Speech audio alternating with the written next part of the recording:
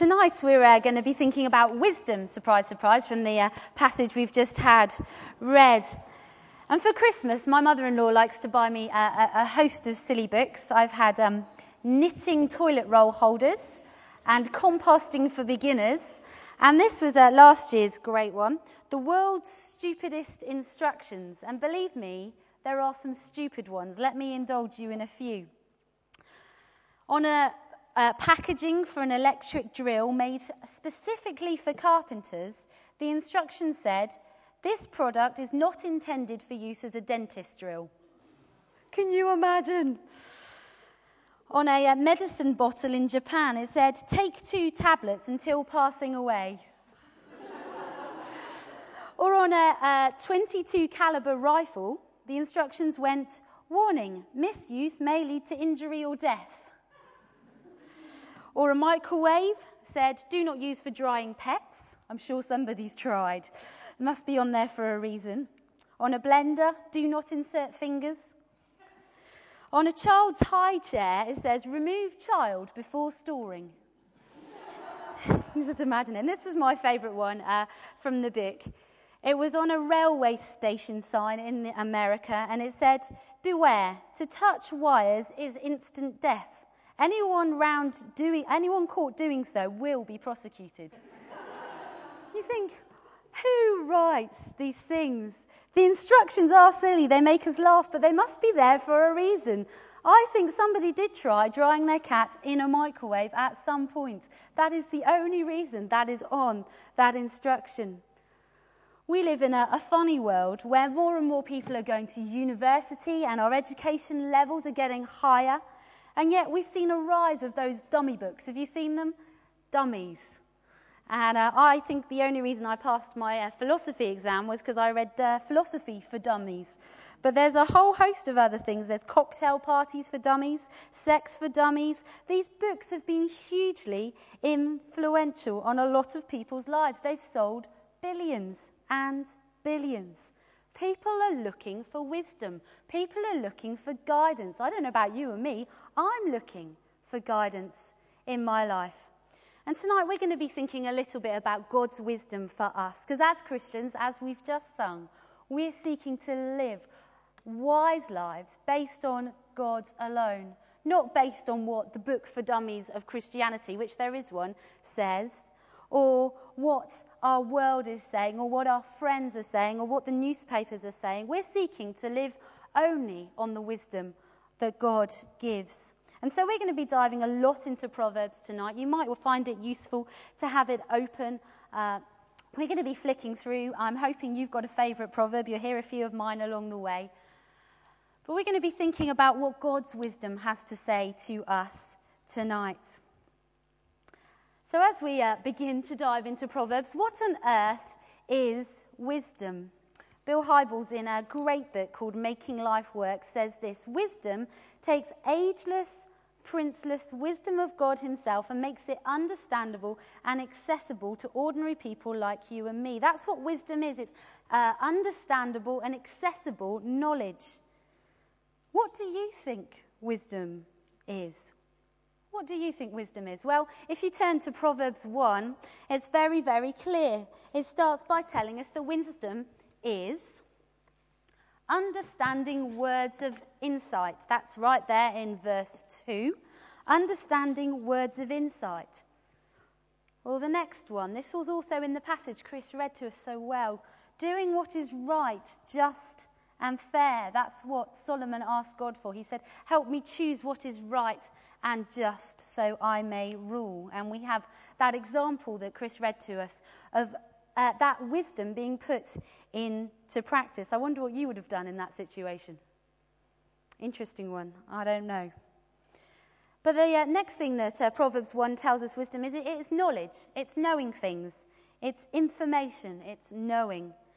But also it's understanding. It's understanding situations, understanding which way we should go, understanding how to live a life that honours God.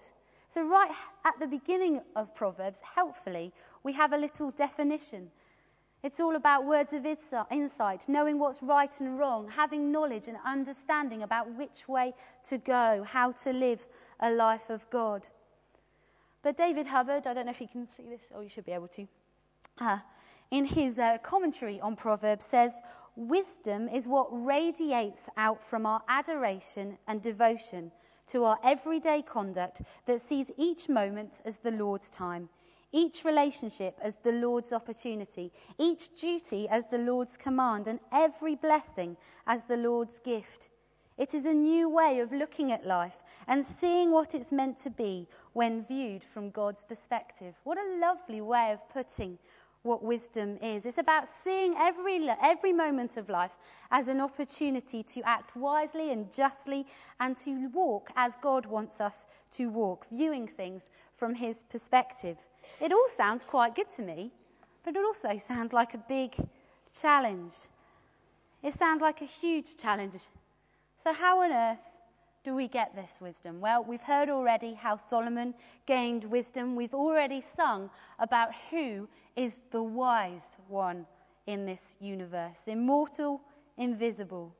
God only wise. God only wise. So how do we get wise? Well, we do as Solomon did. We know God. We know who he is. We recognize him as Lord, as Saviour, as the one who created the universe. Our opening worship reflected some of that. To know that God is the only one who knows everything in the universe. He's the only one who has all knowledge, all understanding. He is the only one with the true wisdom. And so how should we get wise? How can we find out what wisdom really is? By knowing God, very simply, and then as Solomon did, for asking for that wisdom. Please, God, I need to know. Or, please, God, I need your help. Or, please, God, I need to be wise in this. This is what it said. We read it. This is what God says to Solomon. I will do what you have asked. I will give you a wise and discerning heart. Solomon asked, God gave. That simple. That simple. Solomon, who wrote the Proverbs, refers to this in his book in chapter 2. He says, for the Lord gives wisdom, and from his mouth, comes knowledge and understanding. Only God can give us that godly wisdom. So we need to know him. We need to ask for wisdom. We need to seek for him. And as we do, we put God at the center. And he recognizes that we're seeking him for what he wants us to do. But what about the effects of wisdom? Well, you can read this for yourself in the first 9 chapters of Proverbs.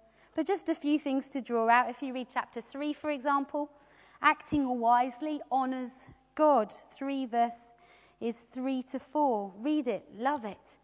Acting wisely is acting in love and out of faithfulness for God. And as you do, it wins favour with God. We're not talking about brownie points in that kind of favour. We're talking about a good relationship with God. So as we act wisely, we are honouring the God of wisdom.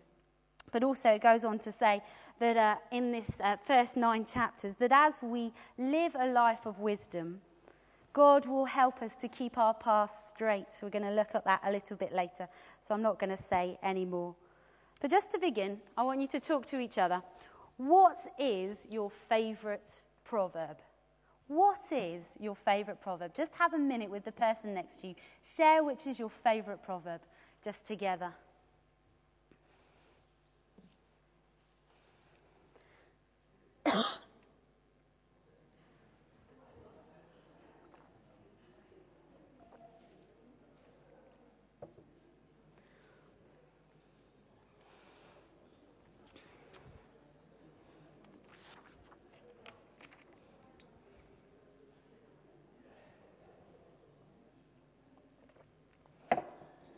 Okay, just another 30 seconds.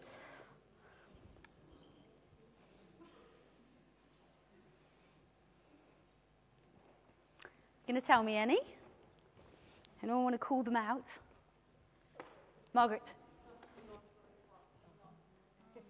How many people had that? Trust in the Lord with all your heart and lean not on your own understanding. Quite a few people. We're going to talk about that verse especially later, because I think actually that's probably one of the most well-known Proverbs, and one that most of us would say, yep, that's up there. What about some others? Anyone else have a different one? Do you want to say yours? Proverbs 16:31. Read it to us. Grey hair is a crown of splendour. It is attained by righteous life. I never pull them out now. Grey hair is a crown of splendour, and it attains to a righteous life. I think there's probably a few of us who agree with that too. Can I show you some of mine? And they're silly ones on the whole. He who winks maliciously causes grief, and a chattering fool comes ruin. Who winks maliciously? I think that's lovely. Or better a meal of vegetables where there is love than a fattened calf where there is hatred. Isn't that lovely? Or many a man claims to have unfailing love, but a faithful man who can find? Isn't that marvellous? You see, this man's wise. There's a few more. These are two that I use with the young people quite a bit. Better to live on the corner of a roof than to share a house with a quarrelsome wife. I insulted the men, so I thought I'd put one for the women in. And then this is one I use a lot. If you find honey, eat just enough. Too much of it and you will vomit. Isn't that lovely? Isn't that absolutely brilliant? I replaced the word honey with chocolate just to remind myself that, God's word is for always, not just for the time it was written. But there's some lovely, lovely treasures in this book. And if you've never read it, I encourage you to dive deeply into it. There's some lovely moments, as we've seen just a few here. But there are some great nuggets of truth. And one of the things I encourage the young people I work with when we're talking about the Bible is to read one a day. And to read one, and you just kind of have it there in your mind throughout the day. It'll take you forever to get to the end of the book, but one a day, actually, it's like an apple. Keeps the doctor away, definitely.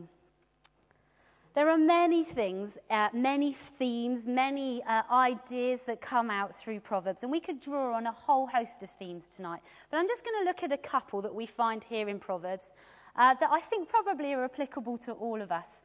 You'll see that they were applicable to me this week, so that's why one of them is in here. But we're going to just pick out a few themes and just have some fun reading this great book together. And the first thing we're going to look at is about speaking truth and watching your tongue. Something that perhaps all of us have got something to comment on. Can you remember the first time you ever lied? I'm sure we were a little bit shorter than we all are tonight. Or can you think of the first time you were betrayed by someone else, probably in the playground, I should imagine? I'm sure there's a number of times since then when this has happened. It's horrible when someone lies to you and you find out the truth.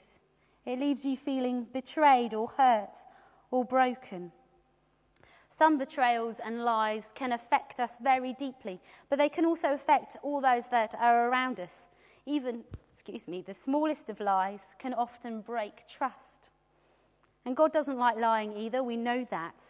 And so there's quite a few things in Proverbs that have to say about watching our tongue. 6 verse 12, for example, calls somebody who is a liar a scoundrel and a villain. Wow, that's harsh. Or later on, the tongue that brings healing is like a tree of life, but a deceitful tongue crushes the spirit. How true is that statement? You've known times probably in your own lives where a word of encouragement or hope has brought healing to your soul. But also we know times when a deceitful tongue, a lying tongue, has completely crushed us, where we have felt betrayed. I'm sure Solomon knew that, which is why he has written so much about it. But one of my other favourite proverbs says this: an honest answer is like a kiss on the lips. And if that's not an encouragement to us as the people of God to live lives where truth reigns, where we always speak the truth, then I don't know what is. We all like receiving a kiss. Well, let's use our mouths to be honest, to be truthful. Let's use our mouths to speak only of God's goodness and of the truth that we are living. But Proverbs also talks about anger. And this certainly has not been helpful for me this week at all. I was writing this sermon on Thursday. And I was waiting at Richard's mum and dad's new house. They're moving to Ipswich. And I was waiting for a bed to arrive. And so I was there writing away, reading Proverbs very happily. And the bed arrived. They're on the top floor of a flat block. And the guys arrived with the bed and within 2 minutes said, we can't get the bed up the stairs or the lift. Now, I knew they could, but they weren't saying they could. And my anger was rising and rising and rising. And they just were driving off saying, bye, see you. I was getting a little bit angry. And I came up the stairs and I phoned the shop. And I have to say, I wasn't particularly calm because I'd been waiting around all day for this bed and they'd mucked me around and then they couldn't get the bed up the stairs. And yeah, I was actually quite cross. I sat down after that phone call to write my sermon again, and God helpfully led me to this verse. A fool gives vent to his anger, but the wise man keeps himself under control. God's so annoying sometimes. He's got a sense of humour, that's for sure. I knew I should have not vented my anger. I did not need reminding, thank you, God. But actually, I knew in that moment I was a fool.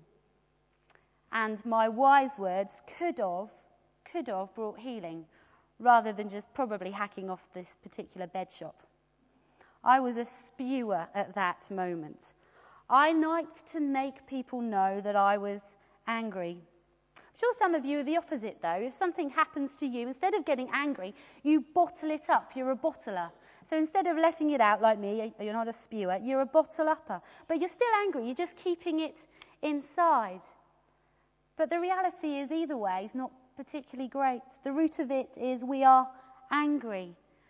And Proverbs reminds us again and again that anger isn't the wise reaction and certainly isn't an attractive quality in someone. A gentle answer turns away wrath, but a hard word stirs up anger. Or in 22 verse 24, it's not on the screen, but it says, do not make friends with a hot-tempered man. Doesn't mention women, so we're okay. Anger, using our tongue wisely, there's something that God wants us to learn from him about. He has wise things to say on this, and he wants to help us. He wants to help us deal with our anger more productively, more in a wise manner. And there's so much in Proverbs about this. If this is something that you think you need to have God's wisdom on, then read it, because there's loads of verses in here about how God wants to use our tongue for good and not for lies, not for anger. A gentle answer turns away wrath, but a hard word stirs up anger. The second theme I want to look at, though, is about choosing our friends. I wonder who are the VIPs in your life, the very important people. I'm sure they're not celebrities. I'm sure they're people who you know very well. Who are those people that you have a really deep friendship with? And over the years, it's become more and more important. It's almost like your life is intertwined somehow with them. These are your closest friends. Praise God for VIPs, I say. And Proverbs has some lovely things to say about friendship. But it also has a load of things to tell us about how we should choose our friends. For example, in Proverbs 6, verses 16 to 19, it says, there are 6 things the Lord hates and 7 things that are detestable to him. Work that out. Only God's wisdom will. It says that haughty eyes, a lying tongue, hands that shed innocent blood, a heart that devises wicked schemes, feet that are quick and to rush to evil, and a false witness who pours out lies, and a man who stirs up dissension among his brothers, are all things that aren't attractive qualities in a friend. It's saying when you're looking for friends, or when you're thinking about the kind of friend you are, if any of those things are in you, you need to bring them to God. The message is very clear. Make sure you're the best friend you can possibly be by dealing with these things before God, but also look for VIPs in your life who have not got a lying tongue, who do not seek evil, but who long for goodness and grace and wisdom. There's a few more verses we'll look at in a minute. But we've all got a lot of friends, and I'm sure we're sat there thinking, okay, there's some of those things that I know some of my friends are. Maybe they haven't always been truthful to me. But I think God asks for those very important people in our lives, the ones that we know really well. There might only be one or two people out there like this. And saying, actually, these are the kind of friends that will build you up. These are the kind of friends that will encourage you. These are the kind of friends that will speak to you and will be able to pray for you. Don't look for these other things in friendships because they will hurt you and destroy you. Choose VIP friends who will be wise too. 13 verses 20. He who walks with the wise grows wise, but a companion of fool suffers harm.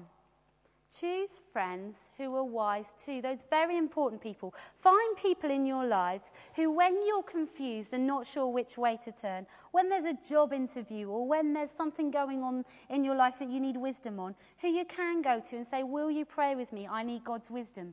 Or what do you think? And you know that you're going to trust their judgment. Look for friends who are wise too. But also, Proverbs says, look for friends who love you through the good and the bad. 17 verse 17 says, a friend loves at all times, and a brother is born for adversity. A friend loves at all times. Choose your friends wisely. Look for those that are wise too. Only let those into the real intertwined parts of your life who are going to love you through the good and the bad. But also, there's a challenge there for each of us. What kind of friend am I? What kind of friend are you? Do you seek God's wisdom? Do you love them when things aren't so hard? Are you the one on the doorstep saying, cup of tea? Or can I do anything? What kind of friend are you? And how do you choose your friends? Some wisdom from Proverbs on this. Simon this morning talked about Jesus being our defender, and this next section kind of links a little bit into that, because Proverbs has a lot to say about loving the poor and the marginalised. How do we love them wisely? If you were here last Sunday, you heard Simon Barrington and Alan Cutting reminding us once again about who the poor are, who the marginalised are in our world today. And as in Solomon's day, there are still those without food. And yet there are still those who throw food away like it means nothing. As in Solomon's day, we live in a world where the rich are getting richer, the poor only poorer. As in Solomon's day, we live in a world where children and women are abused, mistreated, beaten, even sold. God's wisdom to Solomon still applies to us today, especially in this area. Maybe you just want to close your eyes for a moment as we hear some of the verses that are spoken here about the oppressed and the poor. He who oppresses the poor shows contempt for their maker, but whoever is kind to the needy honours God. A generous man will himself be blessed, for he shares his food with the poor. Blessed is he who is kind to the needy. He who gives to the poor will lack nothing, but he who closes his eyes to them receives many curses. What incredible verses. My question is, what wise decisions are you going to make this week that can help you live like the wise woman right at the end of Proverbs? And it says in 31 verse 20, she opens her arms to the poor and extends her hand to the needy. Are you going to buy those fair trade bananas this week so that those growers receive a fair wage? Are you going to seek out to buy ethically traded clothes so that you know a small child didn't lose their fingers whilst making your top? Will you walk in a couple of weeks for the Turn on the Tap walk so that people in Africa can have clean water? Will you pray for the famine in Ethiopia that hit our news this week?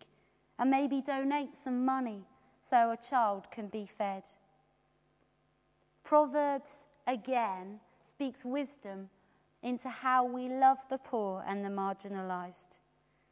What wise decisions will you make this week so that you can live and make our world a slightly fairer place?